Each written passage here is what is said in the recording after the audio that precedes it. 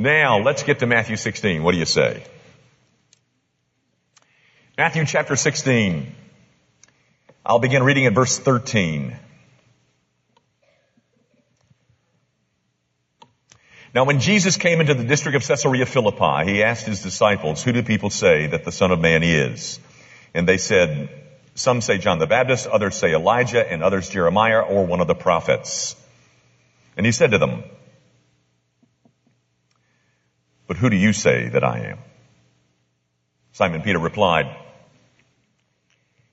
"You are the Christ, the Son of the living God."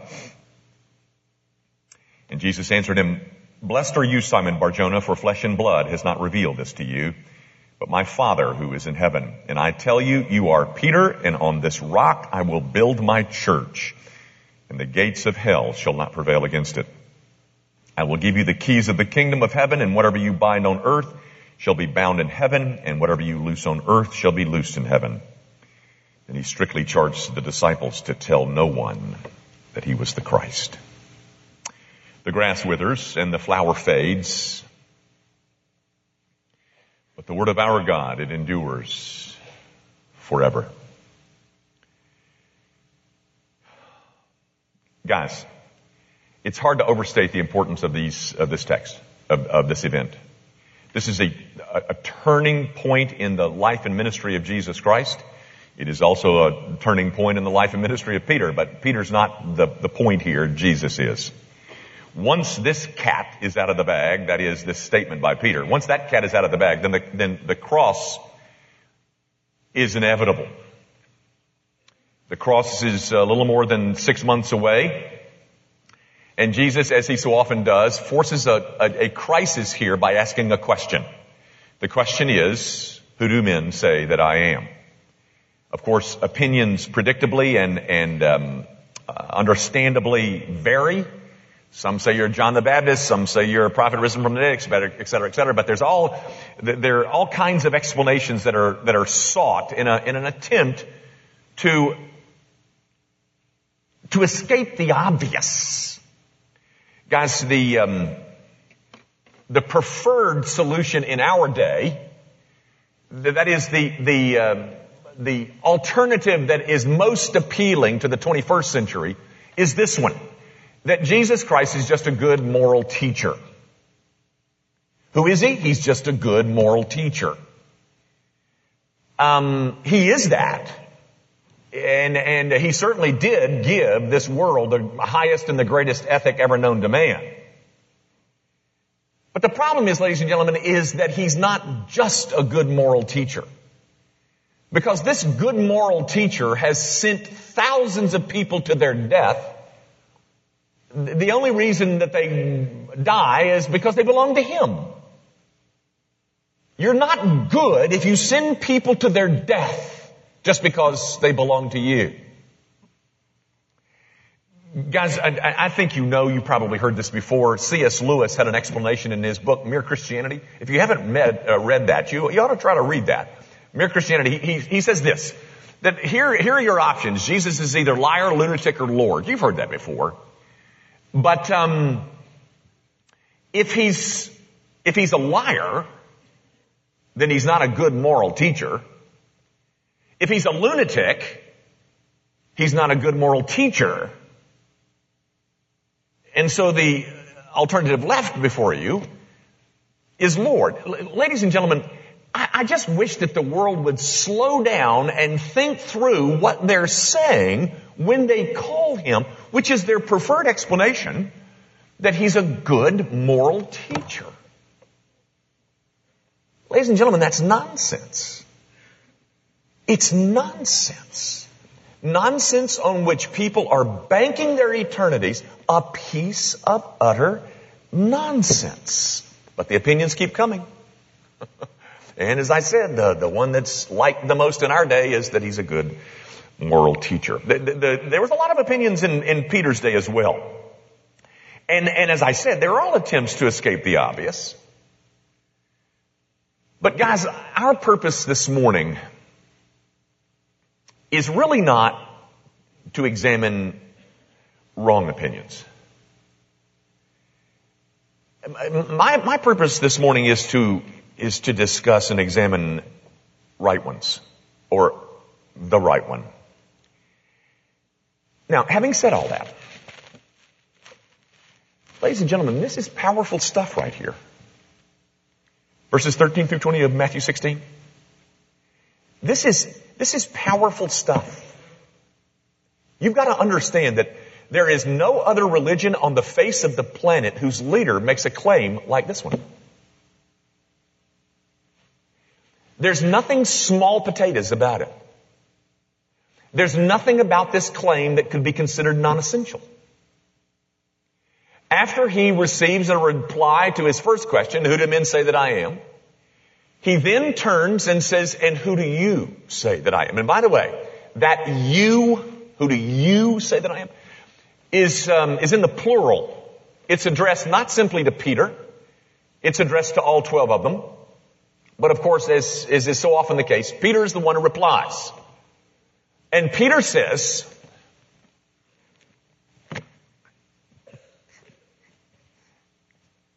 you got to get this. Peter says,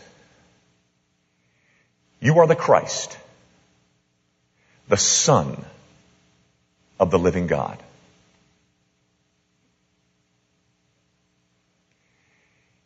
And Jesus doesn't correct him. That's what you got to get.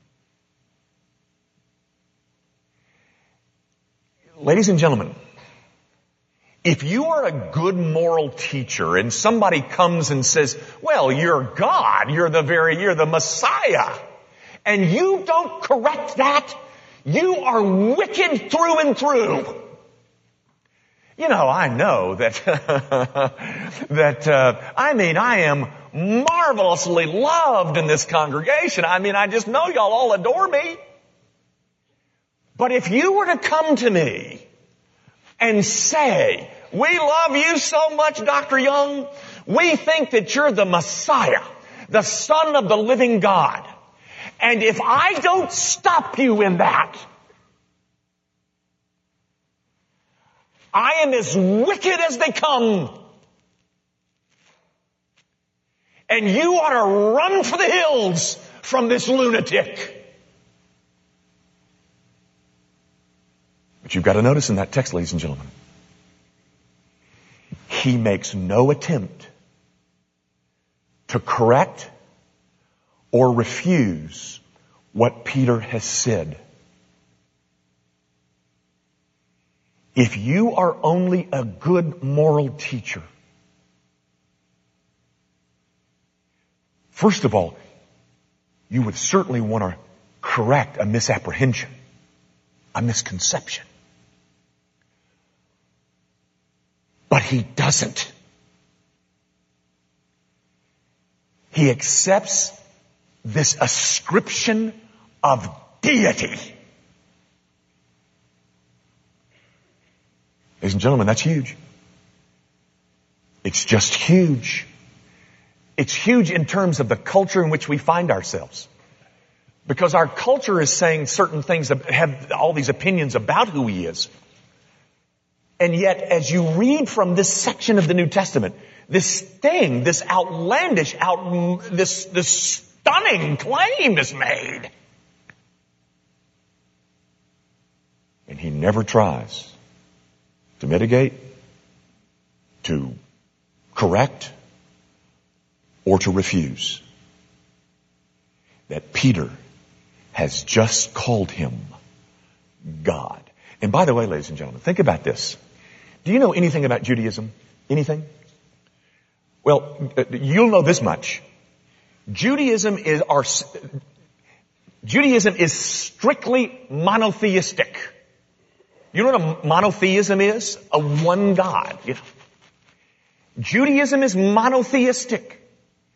This statement found in verse 16 there comes out of the mouth of a Jew. A Jew whose only training is in monotheism. And this monotheistic Jew says, thou art the Christ, the Son of the living God. And nobody disagrees.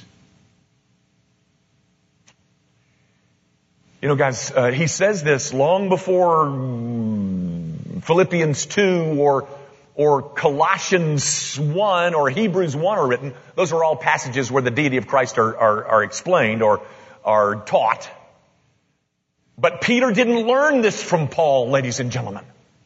He didn't learn it from Paul. In fact, you're going to see in a minute where he did learn it, where he did get it. But guys, if you don't hear anything else that is said this morning, if you are a part of the not yet convinced, first of all, let me say how delighted we are that you're here.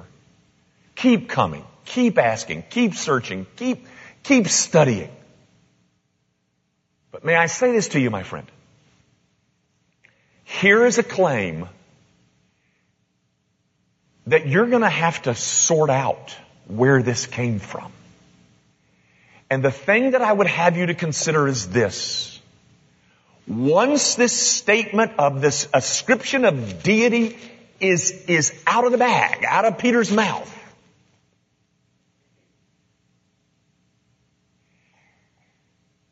if you don't correct that, you are evil. Unless you're God.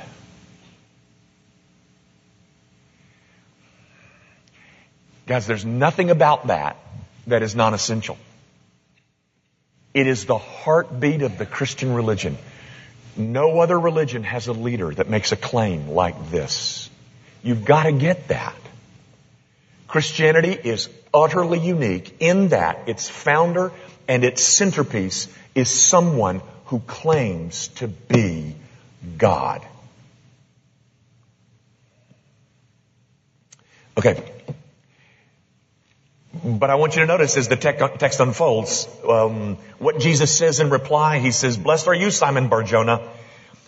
And guys, this might be a little bit shocking for you. He says, "Blessed are you, Simon Bar-Jonah, for flesh and blood has not revealed this to you, but my Father who is in heaven." Now, gang, do you understand what Jesus just said to Peter? Peter comes out with this marvelous description of who Jesus Christ is, and Jesus says, he pronounces a benediction on Peter, and then goes on to try and make it abundantly clear that Peter, flesh and blood didn't teach you that. That's a Hebrew idiom, guys, that all it means is human nature. That is, human reason will not take you to this conclusion, Peter. Your human will will even oppose it. It wasn't human nature that taught you that. It was my Father who taught you that. Guys, again, that is a very simple statement about a huge doctrine called regeneration. Gang, there is a blindness that you and I bring to spiritual things that is a result of the fall. Okay? To cure that blindness requires a work of divine creative power. The recognition of who Jesus is something that must come from an intervention that God has made in your life. That's called regeneration. That is, God the Holy Spirit takes off the blinders, removes the scales, removes the veil, and teaches you certain things about spiritual truth. You know, how does he do that? Well, that's hard to say, but listen to what John says. This is what John says in John 3:8. He says, "The wind blows where it wishes, and you hear its sound, but you do not know where it comes from or where it goes. So it is with everyone who is born of the Spirit. Did you get that? The wind, being born of God, is likened to the wind blowing. And the wind blows where it wishes. We hear the sound of it. We see the effects of it as the leaves move in the wind. But what exactly is going on? That's about as much as the Bible gives us. All we know is this, guys. In fact, the one who describes it the best in my mind is Ezekiel. In chapter 36, Ezekiel says he exchanges a heart of stone and replaces it with a heart of flesh. Guys, in this glorious spiritual work of the Holy Spirit, where I get a new heart, with that new heart comes an ability to see certain things. What things? Well, a lot of things, but one of the things that I see is this: that He is the Christ, the Son of the living God. Ladies and gentlemen, listen to me. If you view Jesus Christ as God at this moment, it is because what God did for Peter, He has done for you.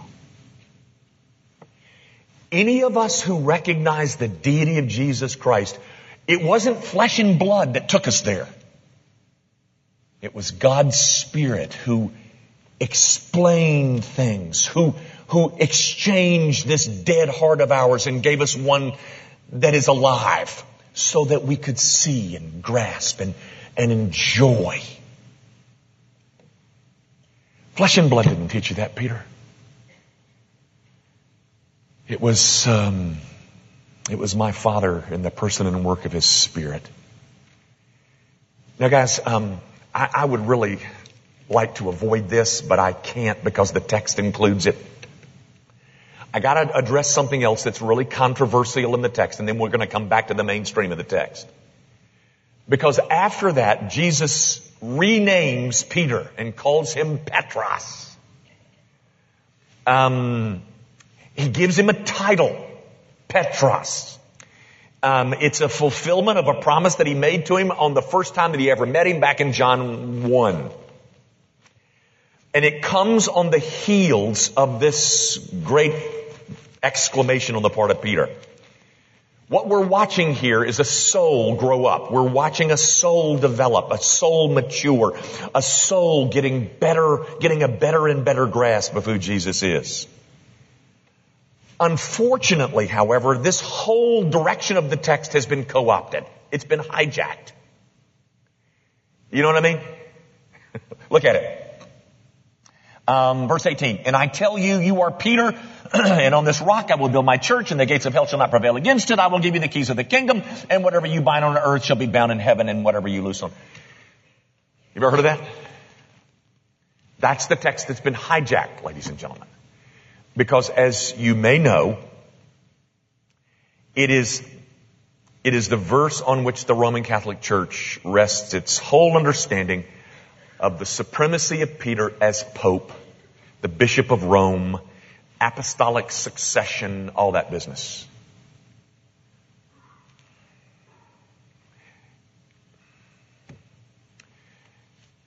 Guys, I'm tempted to tell you a whole lot, but let me just tell you this. Let me just tell you a little. The rock in this text does not have to do with Peter at all. Well, that's not true. It doesn't have to do with a person at all. It has to do with what the person said. That is, Jesus Christ says, on this verbal profession of faith that I am the Messiah, it is the very foundation on which I will build my church ongoingly. This is the first statement of faith. There will be millions of others, but on this rock, the rock of understanding who I am and what I've come to do, on this rock I will build my church. My friends, if you are in that church, it's because you've had the same profession of faith that Peter had. And it came from the same place Peter's did. You have been added to that church on that foundation of thou art the Christ, the Son of the living God. This keys of the kingdom business that's used, I think so unfortunately, to describe the abilities and the prerogatives of the Pope. Folks, that prerogative that is mentioned in chapter 16, in chapter 18 is also mentioned as being in the possession of the entire apostolic band. Do you get my point? My point is, the keys of the kingdom, whatever they are, the keys of the kingdom were not given to Peter and him only. They're given at least to the 12.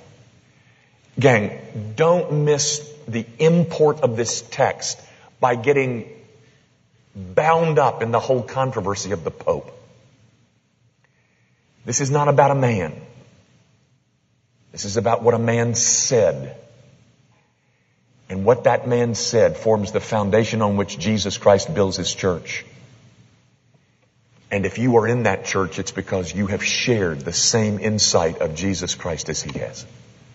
Now, let me get back to what I really want to talk about. Guys,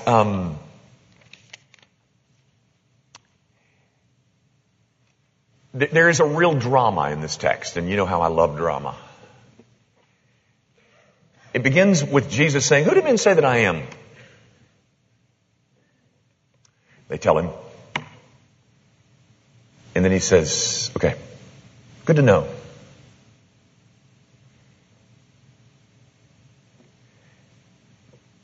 But who do you say that I am?" The conversation goes from something that is broad and impersonal to something that is very narrow and up close and personal. Guys, how do you answer that question? How are you going to answer that question when it's asked of you? By the way, Peter can't answer for you. Who do you say that Jesus Christ is? Guys, there's a whole lot of folks, and some who worship here at Grace of Ann, who are fully prepared to say that Jesus Christ is John the Baptist or Jeremiah or some other prophet. And you treat him that way. And that, my friends, is the Jesus that the world can know completely unaided by God. But to join Peter in this church that Jesus is building,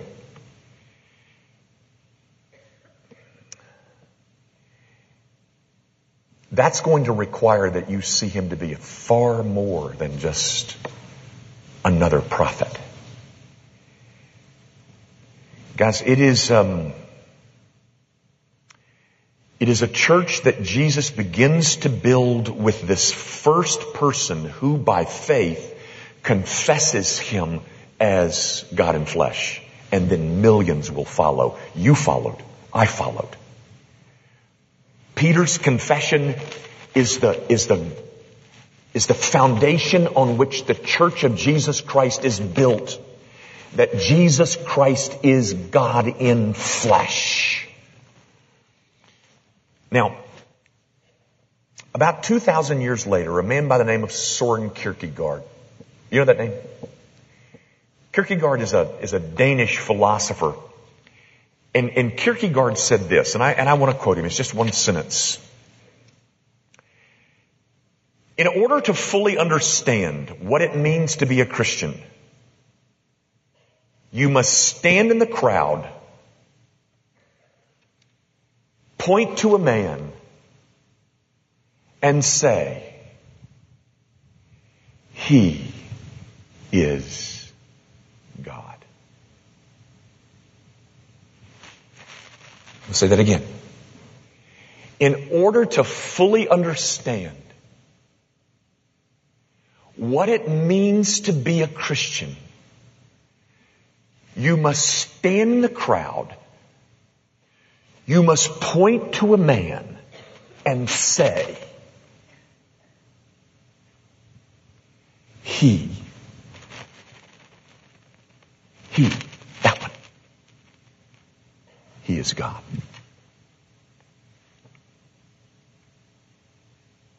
Have you done that? Can you do that?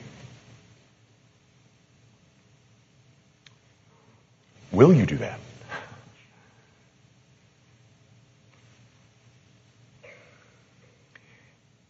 If not, make no mistake about it, my friend. You are not a Christian. Not according to my standards, but according to these. But it's not too late. The door of grace is still open. We Christians, we're just a group of people who know how wicked we are, and we fully and wholly rely on who Jesus is and what He's done for us. You know what we Christians are? We are a group of people who stand in a crowd and point to a man and say, He is God. Have you done that? If you have, ladies and gentlemen, it is because the same thing that God did for Peter, He's done for you. He has opened your eyes to see the beauty of this person. Gang, boil all away, all about baptism and all about eschatology and all about whether you're a covenantalist or a dispensationalist or whatever your theological moorings are. Boil it all away. We stand in a crowd. We point to a man and we say,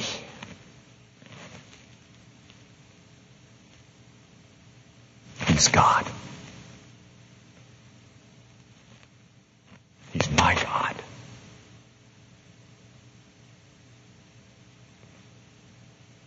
Have you done that?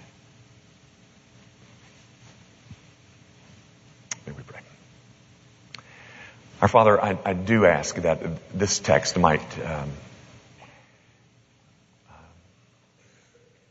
be used of you to underscore the beauty of this person whose name we have used is Jesus.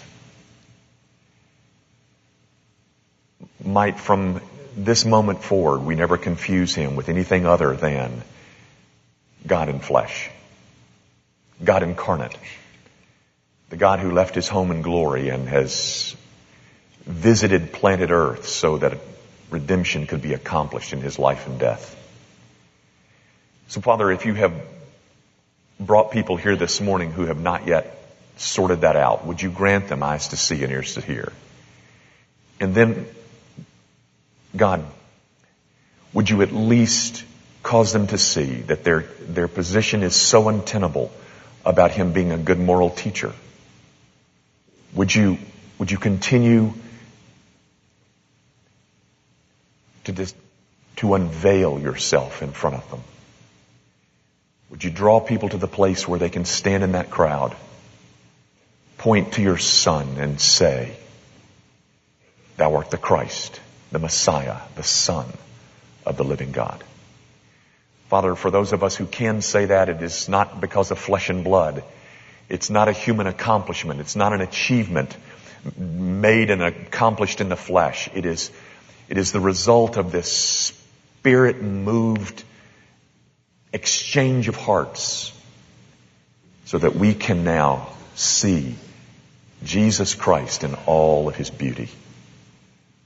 We bless you, O God, for a salvation so rich, so beautiful, so pure, that accomplishes in completion the salvation of your people.